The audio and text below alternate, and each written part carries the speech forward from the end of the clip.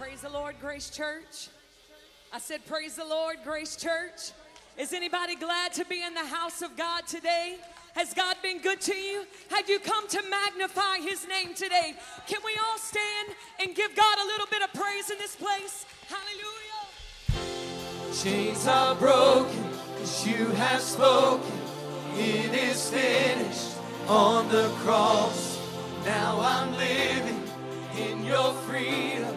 Jesus, you have set me free.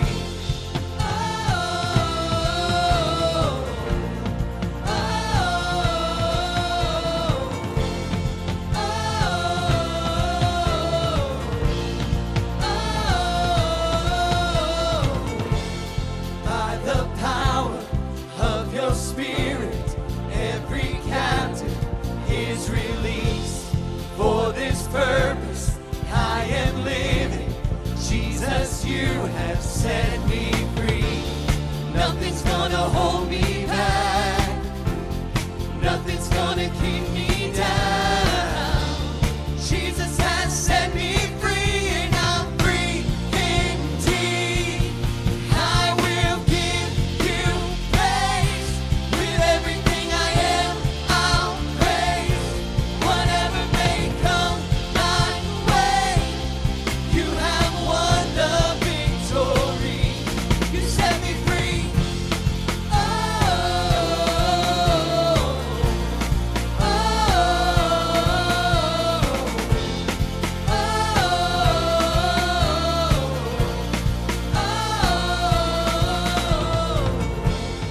I'm surrounded by your goodness.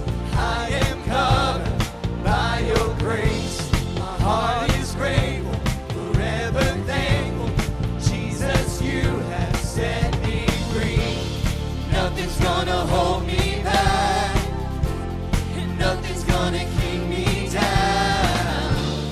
Jesus has set me free, and I'm free indeed. I will give you praise. With everything I am, I'll praise.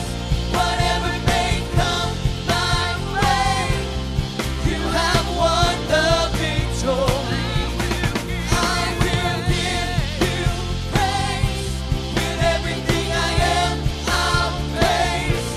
Whatever may come my way, you have won the victory. You set me free. Oh, if you have victory today, I want you to put your hands together. We serve a great God. He's deserving of great praise. Oh, we love you today, Lord. Hallelujah. We are free, and we have the victory. We are free, and we have the victory. We are free,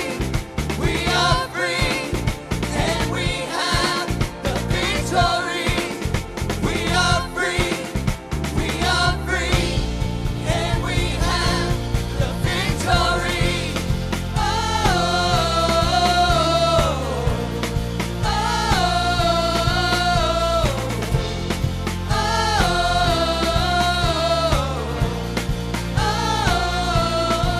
I will give you praise.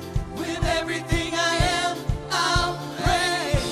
Whatever may come my way, you have won the victory.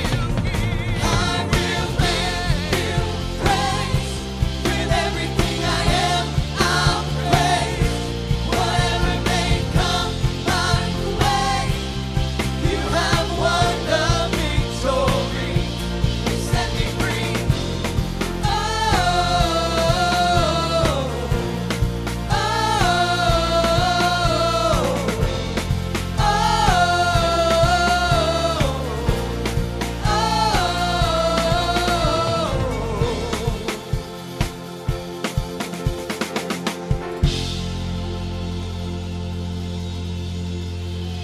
Why don't you give the Lord a hand clap of praise today unto the Lord, because he is good, because he is faithful. because He has never left you. He's never forsaken you. He's always been there.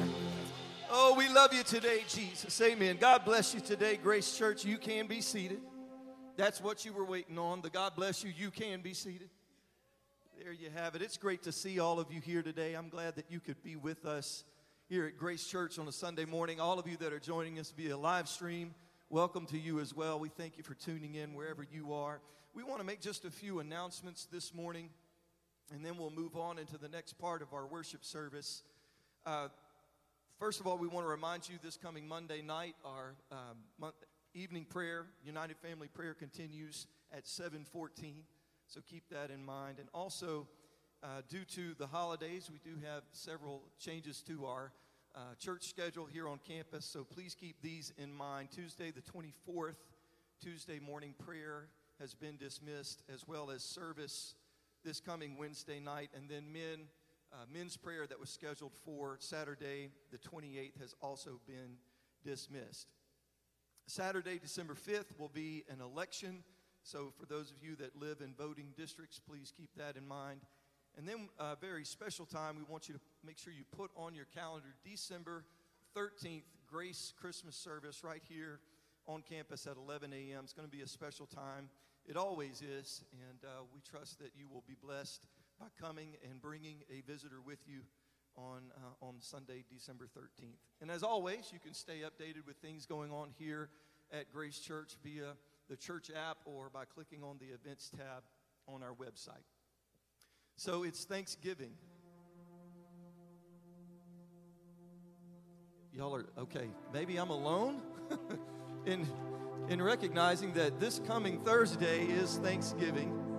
2020, in spite of being one catastrophe after another, between COVID and pandemics and murder hornets and whatever else craziness has gone on this past year, God has been in control and has been speaking to His people.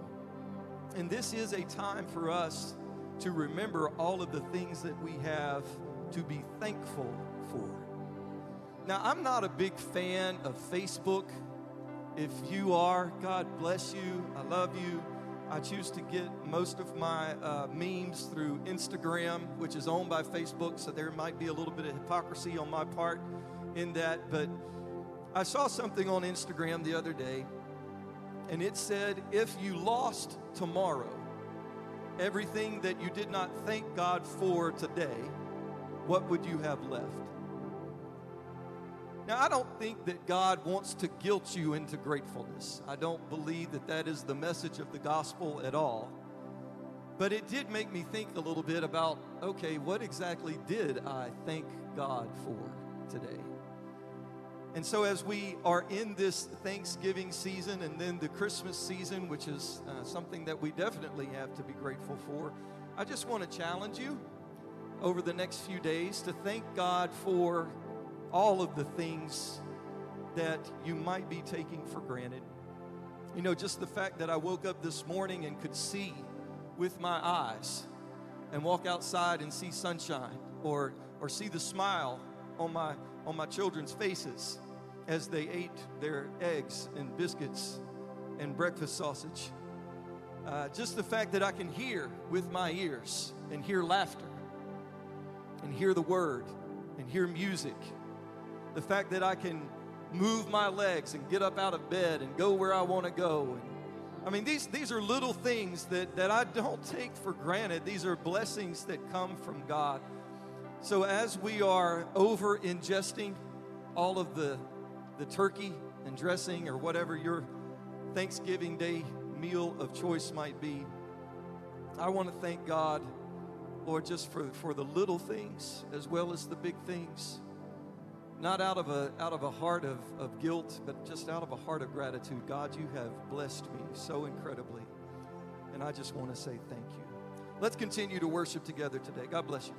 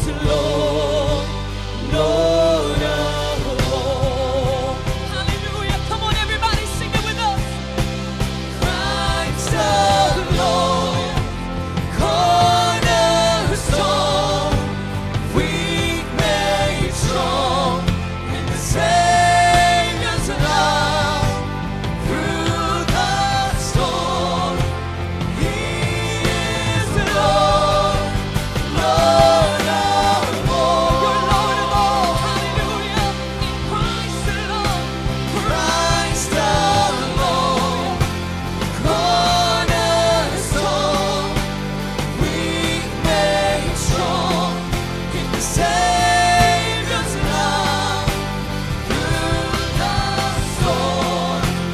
He is the Lord, Lord of all. Can we lift him up in this place? Hallelujah. On Christ, the solid rock I stand. Hallelujah. All other ground is sinking sand. Hallelujah. Can we lift him up? Hallelujah. We worship you, mighty God. Thank you, Jesus. Thank you, Jesus.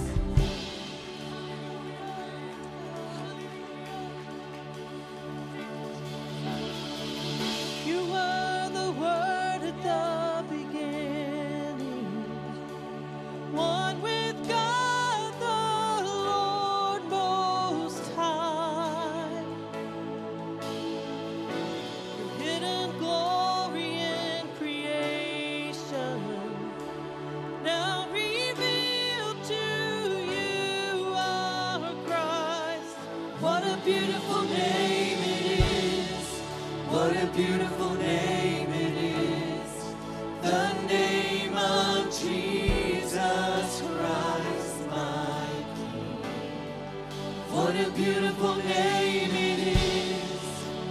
Nothing compares to this. What a beautiful name it is. The name of Jesus. Didn't want heaven without us. So Jesus, you brought heaven down. Your sin was great, your love was greater. What could separate us now? What a wonderful name it is. What a wonderful name it is. The name of Jesus Christ, my King. What a wonderful name it is. Nothing compares to this. What a wonderful name it is. The name of Jesus.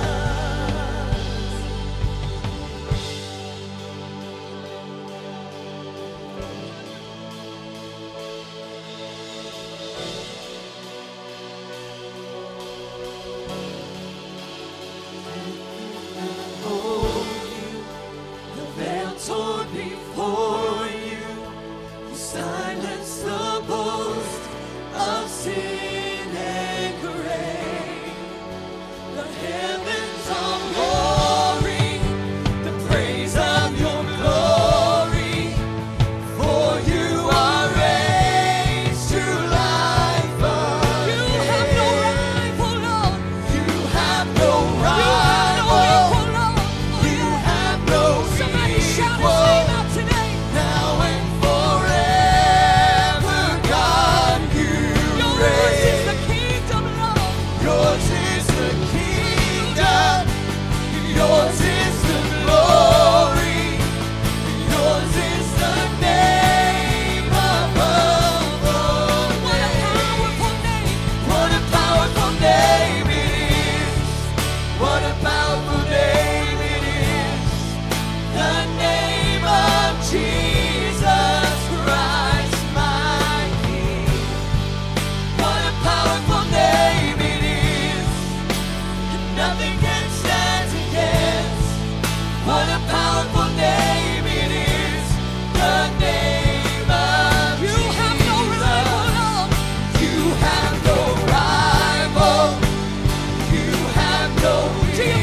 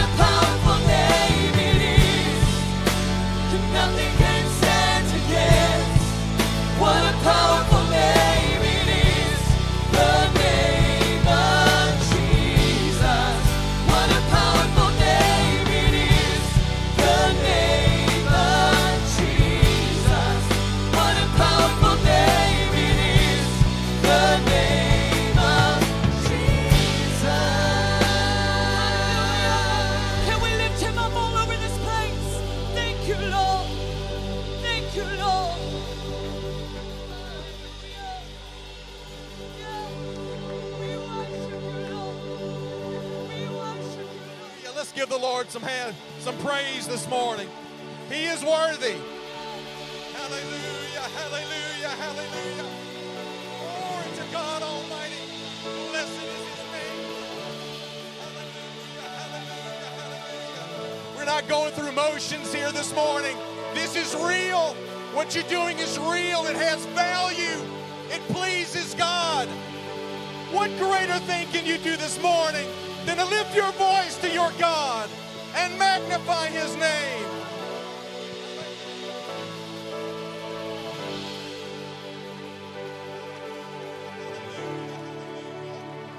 Blessed is the Lord.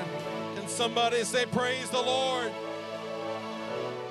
Praise God. I appreciate seeing all of you here this morning. I greatly appreciate the praise team and the environment that they create, allow us to walk into praise. I know I can't carry a tune, and I don't have to because they're here. I tried to learn an instrument when I was young, and my wife mercifully encouraged me to stop. But I can tell God I love Him. I can lift His name up. I can magnify Him. I may not be able to do it in tune, and you may not like the way I sound, but I know how good God is to me, and I want Him to know that I appreciate Him this morning. God bless you. I do appreciate His humbling experience to be behind this sacred desk, and I'm going to endeavor to be concise and to the point, but I have a burdened heart this morning, and I'm going to endeavor to do my best to give you what I feel God has given me. So our scriptural text this morning is going to be drawn from more than one location, and it's going to encompass several verses. I'm going to simply read one verse of Scripture, and then I'm going to let you be seated, and I'll read the rest of it a little bit later in my message. If you can turn with me to Malachi chapter 1, verse 6. It's the last book of the Bible, last book of the Old Testament. Verse 6 says, "And a son honors his father, and a servant his master." This is simply a statement of truth. If then, this is God saying, if then I am the Father, where is my honor? And if I am a master, where is my reverence? Says the Lord of hosts, to you priests who despise my name. Yet you say, in what way have we despised your name? If I am a father, where is my honor? And if I am a master, where is my reverence? Lord, we love and appreciate you this morning, and we know, Lord God, that your presence is here. We have your attention, dear God, and we are humbled by it, dear God. We are not worthy, Lord Jesus, to garner one moment of your attention, dear God, but we are thankful that you are here. We pray, Lord God, that you would anoint, Lord Jesus, the remainder of this service. Touch us in our hearts, dear God. Mold us, Lord Jesus, into the vessel, dear God, that you want us to be. Anoint your word, and everyone say amen. Praise the Lord. You may be seated. Thank you, Sister Julia. So this has been, here comes the most massive understatement I've said in the last several weeks. This has been an interesting year. You don't think so? Yeah, I figured I'd get one or two amens from that one. This, and it's not over yet, but this has been an interesting year. And here is the thing. As interesting and as exciting and as frustrating as it has been, we need to worship God anyway. We need to worship God, not because we made it through this interesting year. We need to worship God and magnify God accurately because He's God. And He deserves the worship of His people. The ones that He died for, that He shed His blood for on a cross. That is why our God deserves the praise and the worship of His people. If nothing else is done, if 2021 is worse, I've got to praise God. Regardless of how I feel, regardless of the situation, My praise needs to be pure, and my worship needs to be focused on Him. This year it has been physically and mentally and emotionally exhausting. The circumstances through which many have walked and some are still walking can and perhaps have stolen from them the vigor that they enjoyed in the not-so-distant past. They're tired. We're tired. The incessant, repetitive, emotionally abrasive conditions around us have the potential to extract from us the necessary appreciation for that which is holy. Because we get to focusing on the things around us and the conditions of our lives and the situations that we're dealing with and we'll have to deal with. God, you're just going to have to take a back seat for a little while. I've got to deal with this. Perhaps what we're dealing with has scoured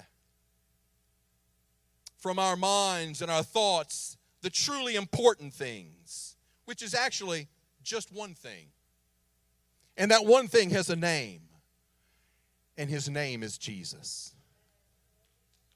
His name is Jesus. The environment in which we live, if we aren't careful, can become the sole focus of our lives.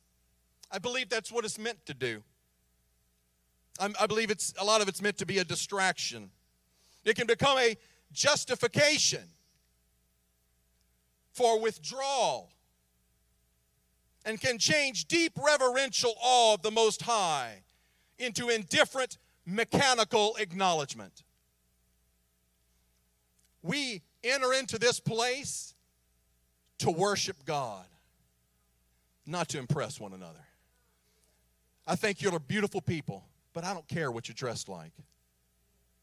Don't take that as an opportunity to dress nutty. But that's not why we're here. This is not a fashion show. It's not a concert.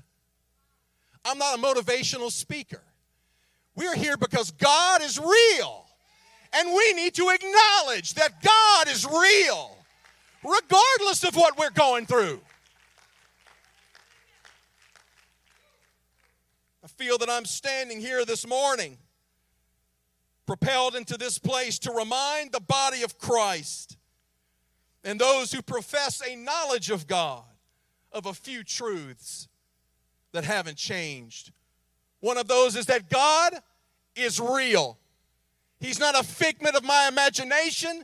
He's not this ancient symbol of anything. He is God and He is real. Regardless of what the present circumstance is, He is the only sovereign King. And we desperately need a move of His Spirit in our churches. Another truth is His power and His majesty and His glory are in truth beyond our comprehension. And He deserves not only our love, but our reverence, our respect, and our fear. That hasn't changed. We also need to be reminded that God, He deserves the absolute best from His creation, regardless of the circumstances or elements of our life. He deserves our best. I'm going to talk this morning. The title of my message is The Quality of the Sacrifice. And we're not really going to be keying in on the actual sacrifice. We're going to talk about that in a little while. But it's what is underlying that? What is the motivation? We're going to be talking about attitudes. I hope to explain to you this morning, speaking of attitudes, about how powerful our disposition and our orientation toward God is. Why? Because I believe that there is an obstacle to deep relationship with God. And that barrier is often in our mindset or our attitude. The way we think about God. The way we conduct ourselves toward Him. If I could tell you one thing today, and that is God is not common. God is not common and should not be treated as such. I read just a moment ago from the last book in the Old Testament, and it contains within it a dialogue between God and the people of Israel. And this is basically the remnant of Israel, and this dialogue is not a pleasant one. The book of Malachi was written by the prophet approximately 100 years after the children of Israel returned from Babylonian exile. And it was directed to a people who had been living in Jerusalem for a considerable time. They made it back. They were in exile. They had made their way back to their land of promise, but things had not been restored in the way that it should have. The temple, it had been rebuilt, and the people had settled into a life filled with approximations. They settled into their old homes and their old habitats, and they accepted lives filled and defined by approximates. Not the real thing, just something close enough.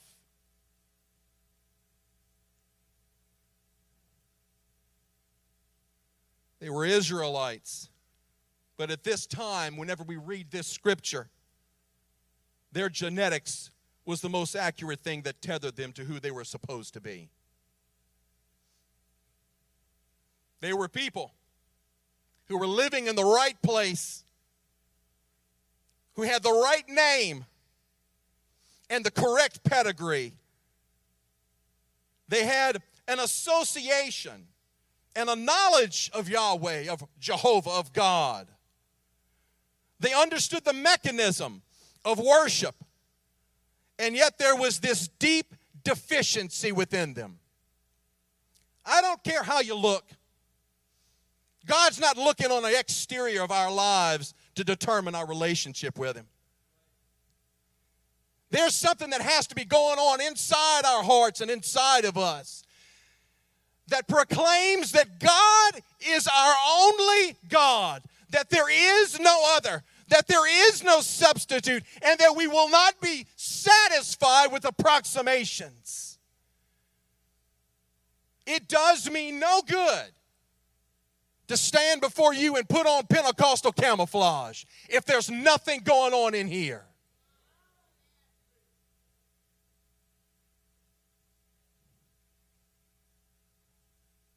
They were a people, lived in the right place and looked the right way, but there was something missing. This deep deficiency was revealed in the quality of their sacrifices to God. But that was simply the symptom of an underlying problem of attitude and mental orientation.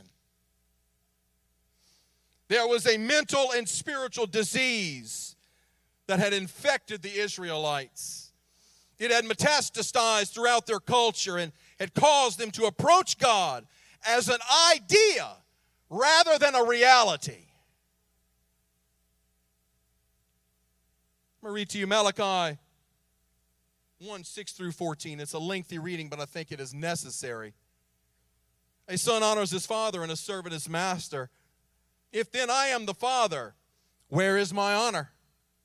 And if I am a master, where is my reverence, says the Lord of hosts? To you priests who despise my name. Yet you say, in what way have we despised your name?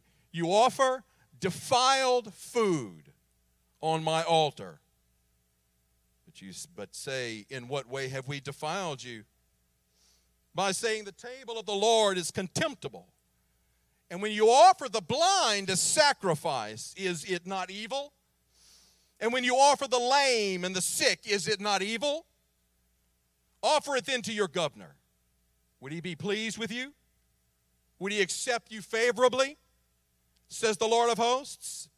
Verse 9, but now entreat God's favor that he may be gracious to us while this is being done by our hands. What he's basically saying is you're giving deficient sacrifices, but you still want something from God.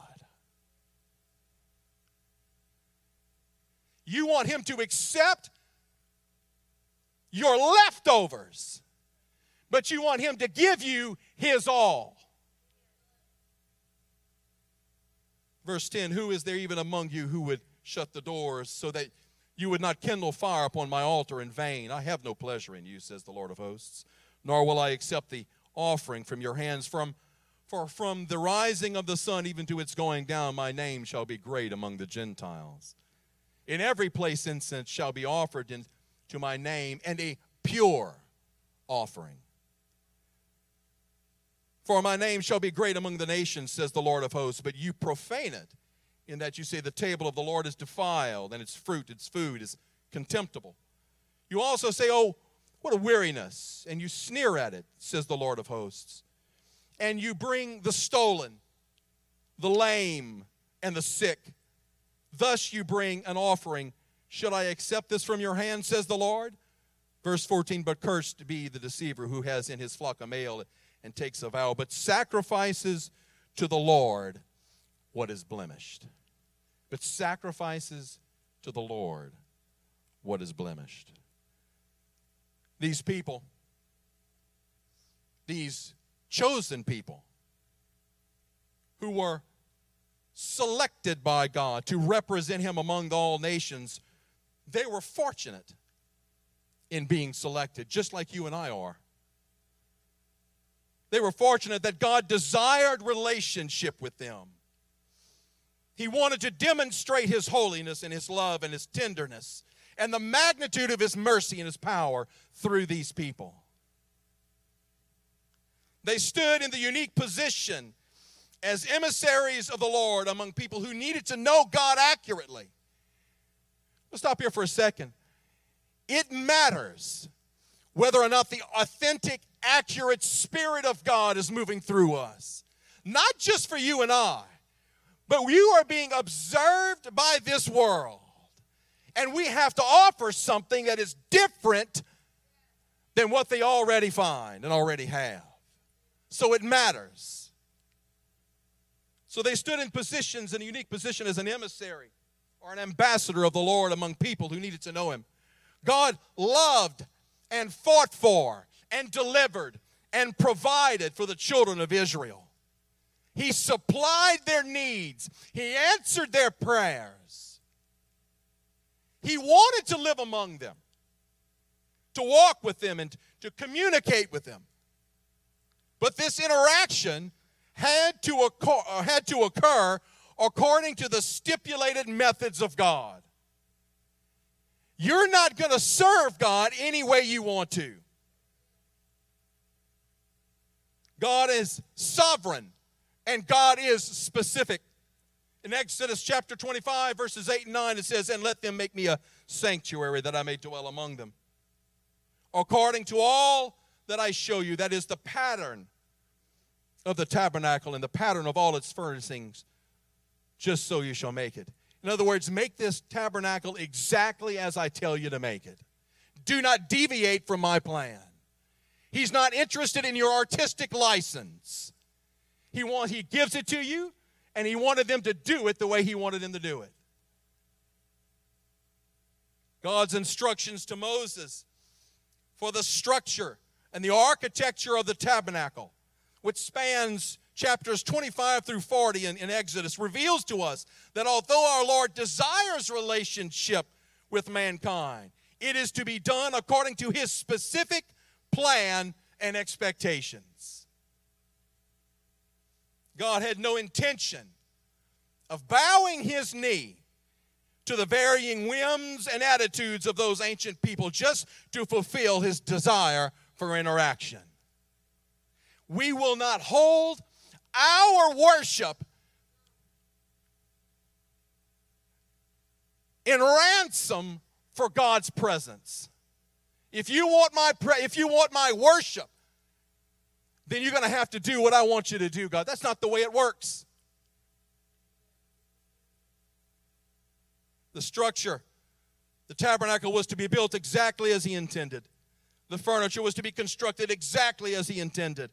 And the sacrifice that was placed upon that altar was to be of a quality that was acceptable to God. when the people came to worship, God did not require quantity, but quality. The Israelites were required to bring basically tokens, really, of their herds and of their crops, a handful of grain or an animal from for their family. What they brought, however, had to pass two important rules, two important tests. What they brought had to be the first, and it had to be the best. Nothing else mattered. It had to be the firstborn of the animals, or the first fruit of the crops, or the orchards, and God gets his share first. Why? Because he and he alone is God. To bring God a gift of inferior quality would say that one did not think much of God. And this is something that we don't face, a reality that this world does not promote. What you offer in sacrifice indicates what you think of the one you're sacrificing to.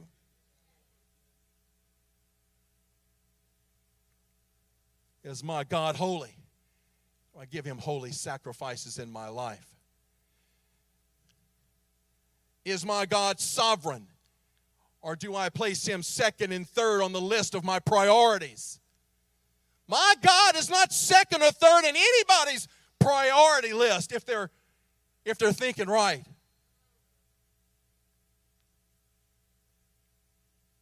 The quality of the gift indicates the value the giver places on the one receiving the gift. Leviticus chapter 1 verse 3 says, if his offering is a burnt sacrifice of the herd, let him offer a male without blemish. Leviticus 1:10 says, if his offering is of the flocks, of the sheep, or the goats, as a burnt sacrifice, he shall bring a male without blemish. Chapter 2, verse 1 of Leviticus says, when anyone brings a grain offering to the Lord, his offering shall be of fine quality flour. The requirements for the acceptable burnt sacrifice was that they be a male without blemish. Offering a perfect animal was the only real sacrifice. Those animals were not something that people just didn't really want anymore. They had to have value to the people that were offering the sacrifice. These perfect animals were valuable for breeding and for sale, for extending their wealth. They had to have real, tangible value for those people offering their sacrifice to God. This was the specific way in which the liberated Israelites were to worship and approach their God. It was meant to be done deliberately, with thoughtful consideration and attention to the quality of their sacrifice. You have to excuse me, folks. Thank you, Brother Moore. I can't help but get hot whenever I preach. So their sacrifice had to be done deliberately, and it had to be thoughtful, and there had to be attention to the quality of their sacrifice. Every time the children of Israel selected the best quality from their harvest, every time they chose that unblemished animal from their herds, they were acknowledging the preeminence of God in their lives and their culture. Every time they made that deliberate choice, they were saying to God, I value you so much that I'm going to pick the best thing I can to worship you.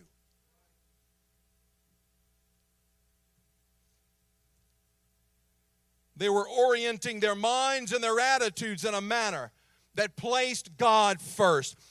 Regardless of the circumstances that they found themselves, regardless of whether or not they were being attacked on every side, whenever they picked out that animal, everything else was secondary.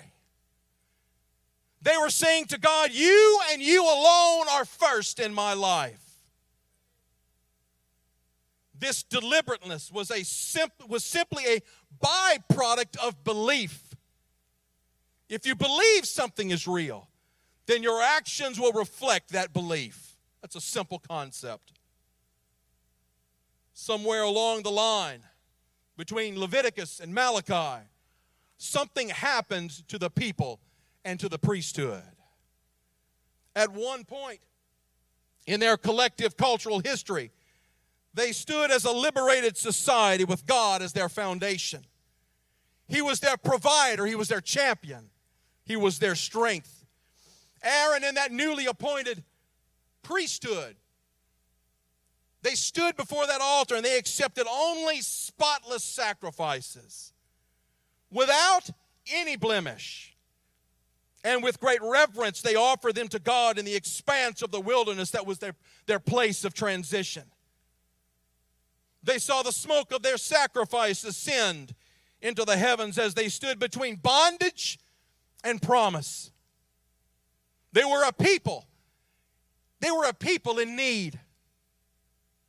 They faced difficulties and a future filled with conflict, and yet they paused in the middle of their tumultuous lives, and they offered unto God their absolute very best. I wonder if that's within us this morning. When we're surrounded by the needs of our lives, the issues of work and the issues of COVID and political turmoil and social turmoil. We're assaulted on every side by everything that you can imagine. Do we get up in the morning and we get in a quiet place and we say, God, I know everything is going on, but let me get quiet here with you because I value you more than my political beliefs, more than my patriotism, more than my health. I value you and you alone above all these things. Or do we place these things above our God?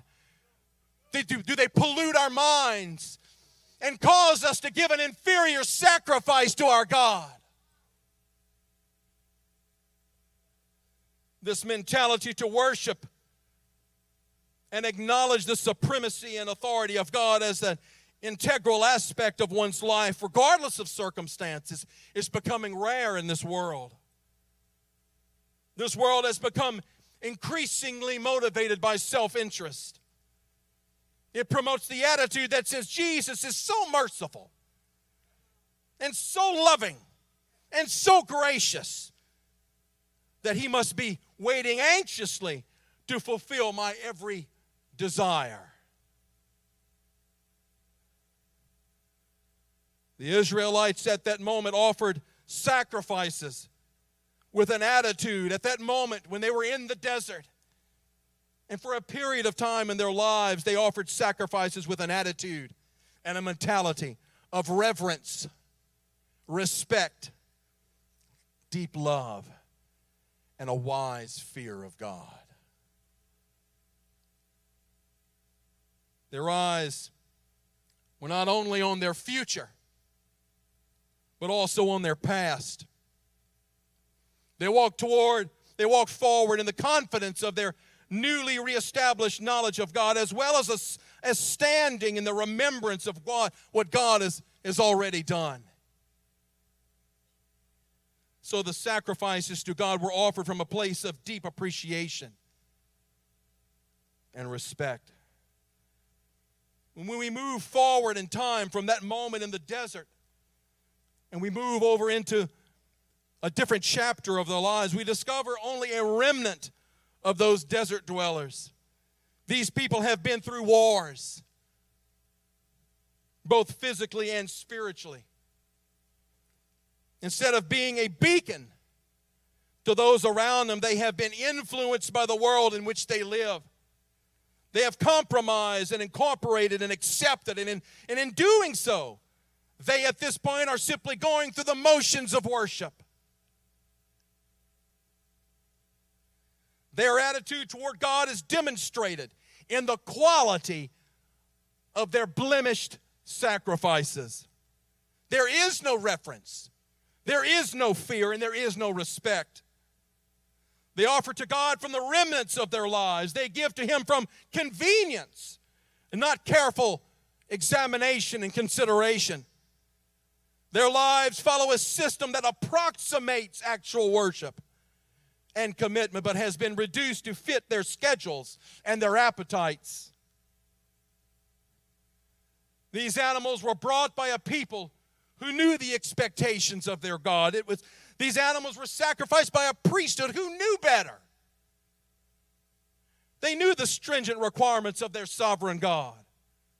These people, they were simply going through the motions of temple service to execute duties. But their actual attitude toward God was revealed in the inadequacy of their sacrifice. And ladies and gentlemen, this is the way of the world.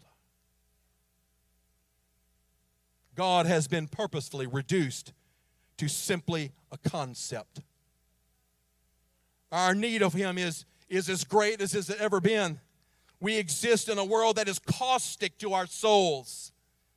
This world abrades our minds and our hearts, leaving humanity violated and vulnerable.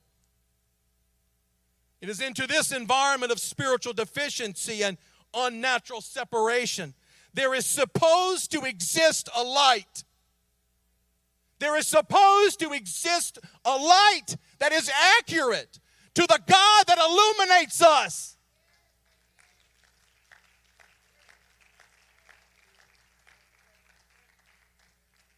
A light that is set up on a hill where people stand against the polluted tides of this world and are still offering to God their very first and their very best.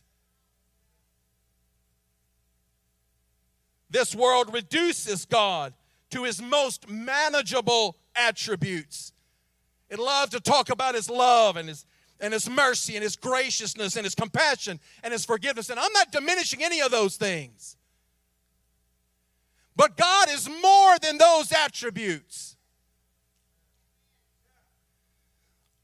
Our society would have you believe that love means tolerance, that grace means permission, that His holy mercy is reduced to just an open door, that the beauty of forgiveness has been morphed into a life that is safe from consequence. This reduction removes the emotionally cumbersome aspect of fear, respect, and reverence. Let me tell you something, ladies and gentlemen. We serve God. He does not serve us. We serve Almighty God. He does not bow a knee to His creation. Hallelujah, hallelujah, hallelujah. This corrupted mindset, it allows for a man to create a church experience that is satisfactory to them, but isn't concerned about whether it's satisfactory to God. This world is content with approximations to holy things rather than existing within an environment of absolute accuracy to the expectations of our Creator. A rough approximation of the gospel will not save you. You have got to understand the relevance of the death, burial, and resurrection of Jesus if you want to make it from here to there.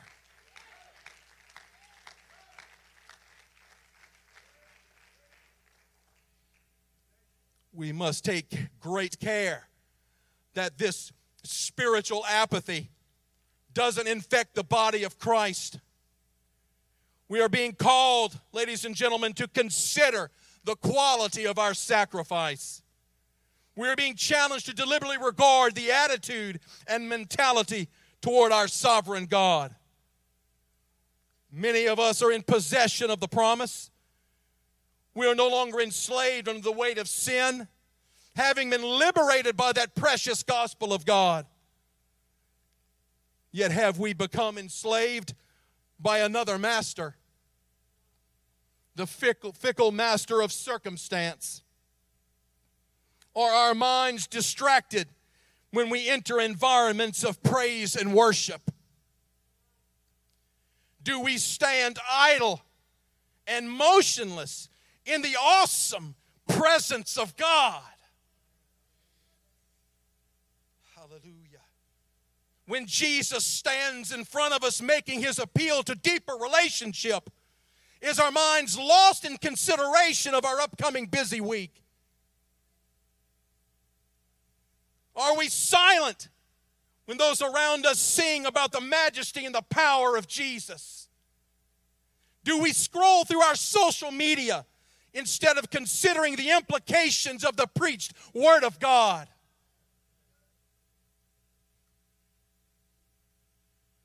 Are we throwing upon the altar the bloody bodies of inferior sacrifices and then wonder why church has become less powerful? And wonder why we haven't seen a move of God as He wants to give us. And in the front of us is the stench of an inferior sacrifice, an indifferent mind, a cavalier attitude toward our God. My God is worth the best that I can give Him. It's worth every ounce of energy that I can give Him. Hallelujah. Blessed is the Lamb of God. Holy is the Lord Jesus. Glory be unto His name. Blessed is the Lamb of God. Holy is the Lord Jesus. Hallelujah. Hallelujah. Praise God. Do we long for a more vibrant connection to God? Or are we satisfied with rough approximations to relationship? Are we satisfied with being called a Christian rather than a committed follower of Christ? Have people resigned themselves with an experience that is defined by the extent of human imagination and technology rather than the expansive expression of our God Spirit? The truth is that distracted worship is not really worship at all. Indifferent praise is praise lacking in authenticity. A life casually lived for God is a life existing always on the periphery of His presence. The questions I asked earlier can be asked in many congregations throughout our nation. But ladies and gentlemen, we are very fortunate. We're very fortunate. God is a being of immeasurable love. God is a being of conquering mercy and conquering grace. He gives us in Scripture the template for the proper approach of those in the church age now. There is an example of the appropriate attitude of worship, sacrifice, and service to God. And we find it a few hundred years after the words in Malachi chapter 1 were written. We march forward about 400 years. And we enter a room where Jesus is sitting around a bunch of men. And in walks this woman. In walks this precious woman who recognizes who's in the house. Mark chapter 14, 3 through 9 says, and being in Bethany in the house of Simon the leper, as he sat at meat, there came a woman having an alabaster box of ointment of spikenard, very precious. And she took that box and she broke it. And she poured it on Jesus' head. And there were some that had indignation within themselves and says, why waste this ointment? For it may have been sold for more than 300 pence and have been given to the poor. And they murmured against us. And then Jesus said, leave her alone. Why are you troubling her? She's done something good for me. I accept it. It is pleasing to me. For ye have the poor with you always, and whensoever ye will, you may do them good, but me ye only have a short while. She hath done what she could. She has come beforehand to anoint my body for the burying. Verily I say to you, whosoever this gospel shall be preached throughout the whole world, this also that she hath done shall be spoken of for memorial of her. I know very little about this woman, but what I do know is that she gave a quality sacrifice and that Jesus was pleased. When this woman broke her alabaster box, she committed and walked into that room. She committed a social indiscretion. The women in that day, particularly in that part of the country, were to stay in the background. They were never to be the center of attention. It was a very patriarchal society with strict rules of conduct and behavior.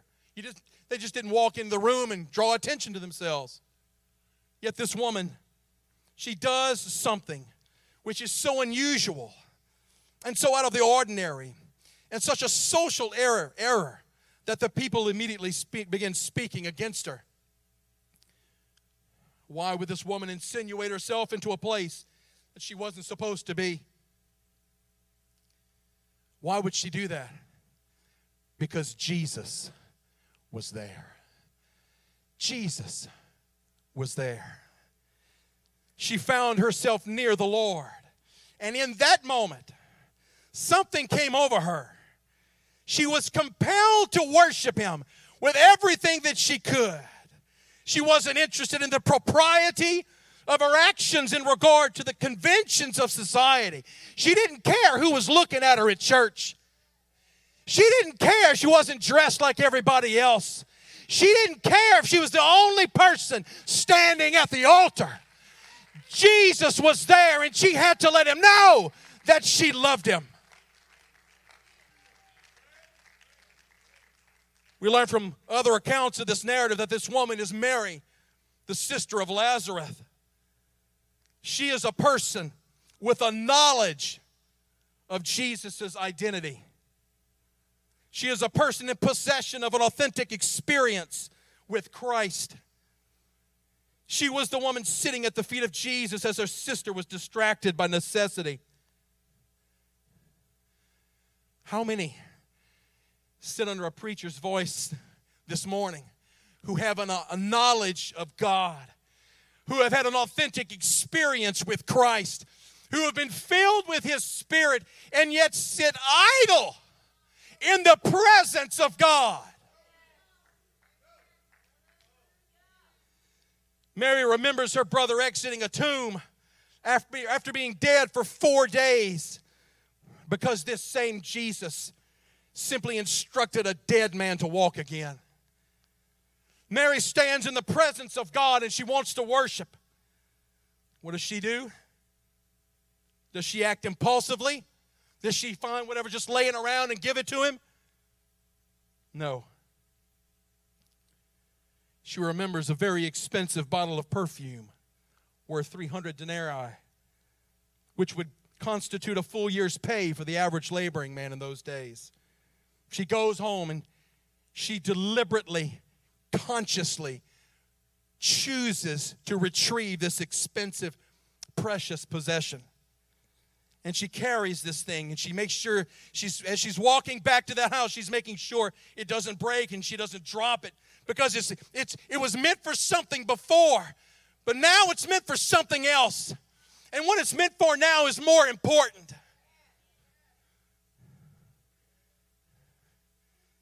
She takes this precious thing that she has, more than likely the most expensive thing that she owns, and she deliberately breaks it. And she pours it on the head and the feet of Jesus. She does this, ladies and gentlemen, not because He's going to do something else for her. She does this because of who Jesus is.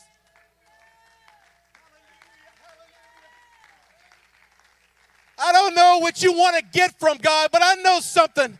I know God has done a whole lot in our lives already. And I believe He's worth the best that I can give Him. I don't want to hold nothing back from my God. I don't want the church to be known as a place of half measures.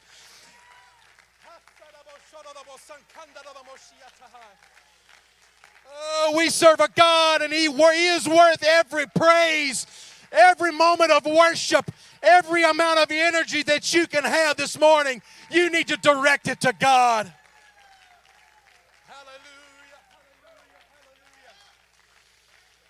Praise God, she does this because of who Jesus is and because He is worth her very best. We have no indication that alabaster box was not purchased and cared for so that she could break it and pour its contents on Jesus. There was no premeditation to that purchase. She had no idea where Jesus was going to be. All we know is that when she had the opportunity, when she went to church, when she got into her prayer closet, when she had the opportunity, Mary wasn't distracted by circumstance. She wasn't intimidated by her surroundings. She wasn't thinking of a suitable alternative that was less expensive, allowing her to retain something of value. Her attitude was not of indifference or apathy. She may have been overwhelmed. She may have been burned out by the issues of her life. But at that moment, Jesus was in the house, and she had an opportunity to worship Him. I know how you feel. I get it. This has been an interesting year, but my God still deserves the worship of His people. We still need to bow a knee. We still need to lift our voice. My God is worth the worship of His people.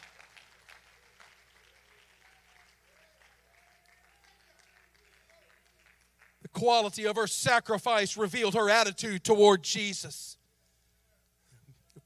Our musicians can come on up. I'm almost done. The quality of her sacrifice revealed her attitude toward Jesus. It was precious, so it was given because He is precious. He is not inferior, substandard, secondary, or common. My God is real. He is unique, and He deserves every ounce of praise and worship and service that I can give Him. When that woman was criticized, it was Jesus who came to her defense. She didn't have to justify her actions. They stood as a silent recrimination against her accusers. She was basically saying, I'm giving my very best. Why are you standing there and complaining? Why don't you bring something of your own? Her sacrifice, her offering, came from a place of deep appreciation, respect, fear, and reverence. That woman's actions echo through time. Her sacrifice instructs us 2,000 years later about the proper mindset as we approach our God. It also stands as a testament against a priesthood and a people that came before her and who offered something inadequate and inferior. So here we are on a Sunday morning, a week before, a few days before Thanksgiving. I appreciate what you said, Brother Jason, this morning. I am thankful. I am thankful that I'm here, that I'm standing in front of you, that I'm able to sweat and preach and yell at you. Why am I thankful for that? Because I could be somewhere else. I didn't have to be a preacher. I didn't even have to be alive. But I am. And I want to give my God the very best. I want to give my God my very best. So this is where we stand, on the precipice of a decision. We are at the juncture of compromise and casual indifference to our holy God. Or we can make a commitment that is commensurate with His holy reality. Do we stand with the Pharisees? Do we stubbornly minimize and ignore the tender, real presence of God so that we can hold to the established religiosity of this world? Jesus said something about that. He said, these people draw near to me with their mouth and honor me with their lips, but their heart is far from me. This was an accusation made by Christ to those who were supposed to recognize His manifestation. The Lord was pointing out that a serious disconnect can occur between the heart and between the head. Do we want that apostolic move of God's Spirit in our lives? It is necessary. It's necessary. Or do we allow the spirit of this world to subdue us and corrupt our minds toward God? You can stand, please. We're not here to produce a religious product. We are not here to impress the congregation across the street with our polished service. We're not engaged in religious one-upsmanship with every church around. We are here because of the grace and the gospel of God. And our voices should ring the halls of heaven at every chance we get.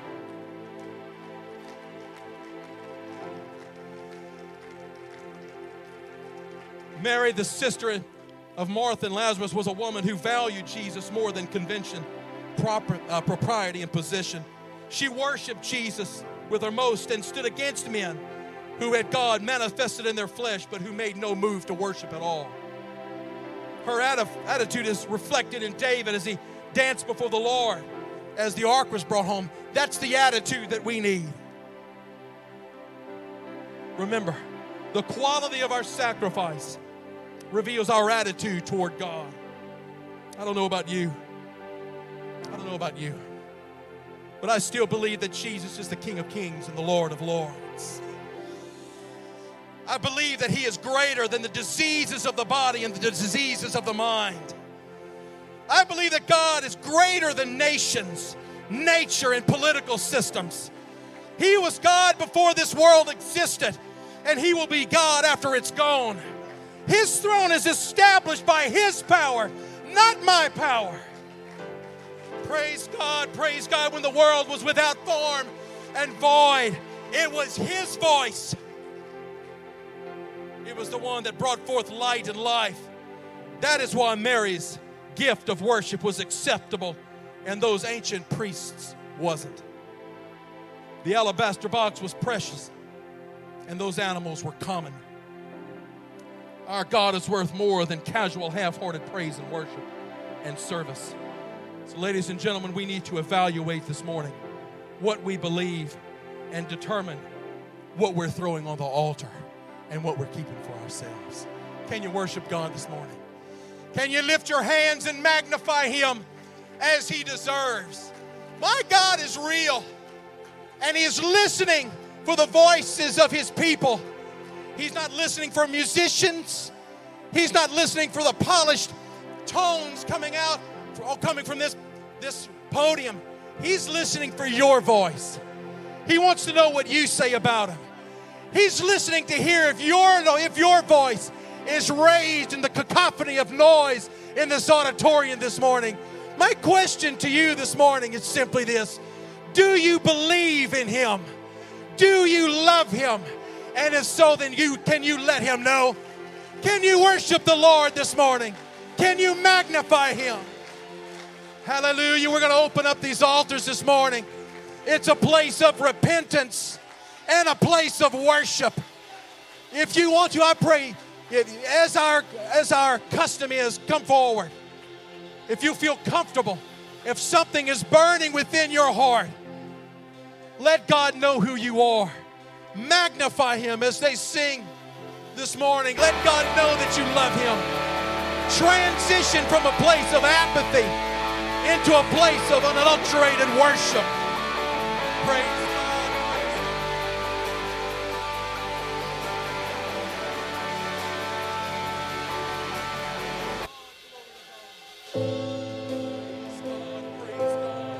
Magnify Him this morning.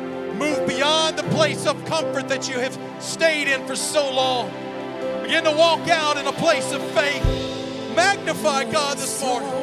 He is the only God that we have. He is the only God that exists. There is none other like Him. You ran to my rescue. Can't wrap my head around the cross. How far you would go for me. The sacrifice, it cut so deep. Your wounds are my healing, and mercy's cry so bittersweet. The sound brings me to my knees.